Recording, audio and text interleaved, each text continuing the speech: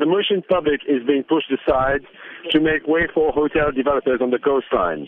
And we have reached enough is enough, the red line. We've had that, they really crossed the limit, like in the recent couple of years. We have on our coastline of Mauritius only 45 kilometers which are proclaimed public beaches. Amongst these 45 kilometers, you've got cliffs, sheer cliffs that are proclaimed public beaches just to inflate the numbers. On the other side, 90 kilometers, the double, have been taken up by hotels, golf courses for rich expats and tourists, and by luxury villas. The double.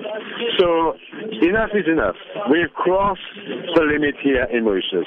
We are not against foreigners coming to our country. We love to share. We're welcoming people. We love to have people coming from other parts of the world to us, and we love to share what we have.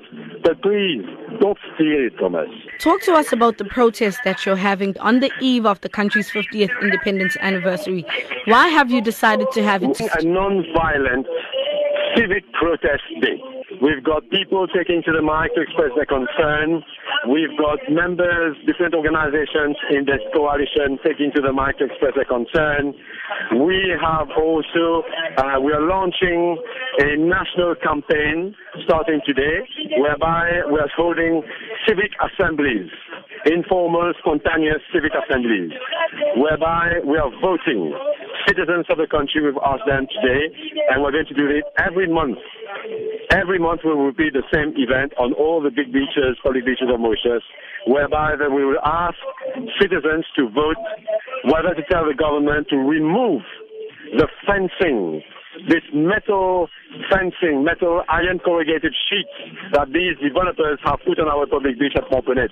They've completely fenced off the beach to prevent the Mauritian public to go on that beach and picnic and enjoy it as we have always done for generations. We have come to that beach to enjoy it, to swim, to have picnics, to come with our children, with our family.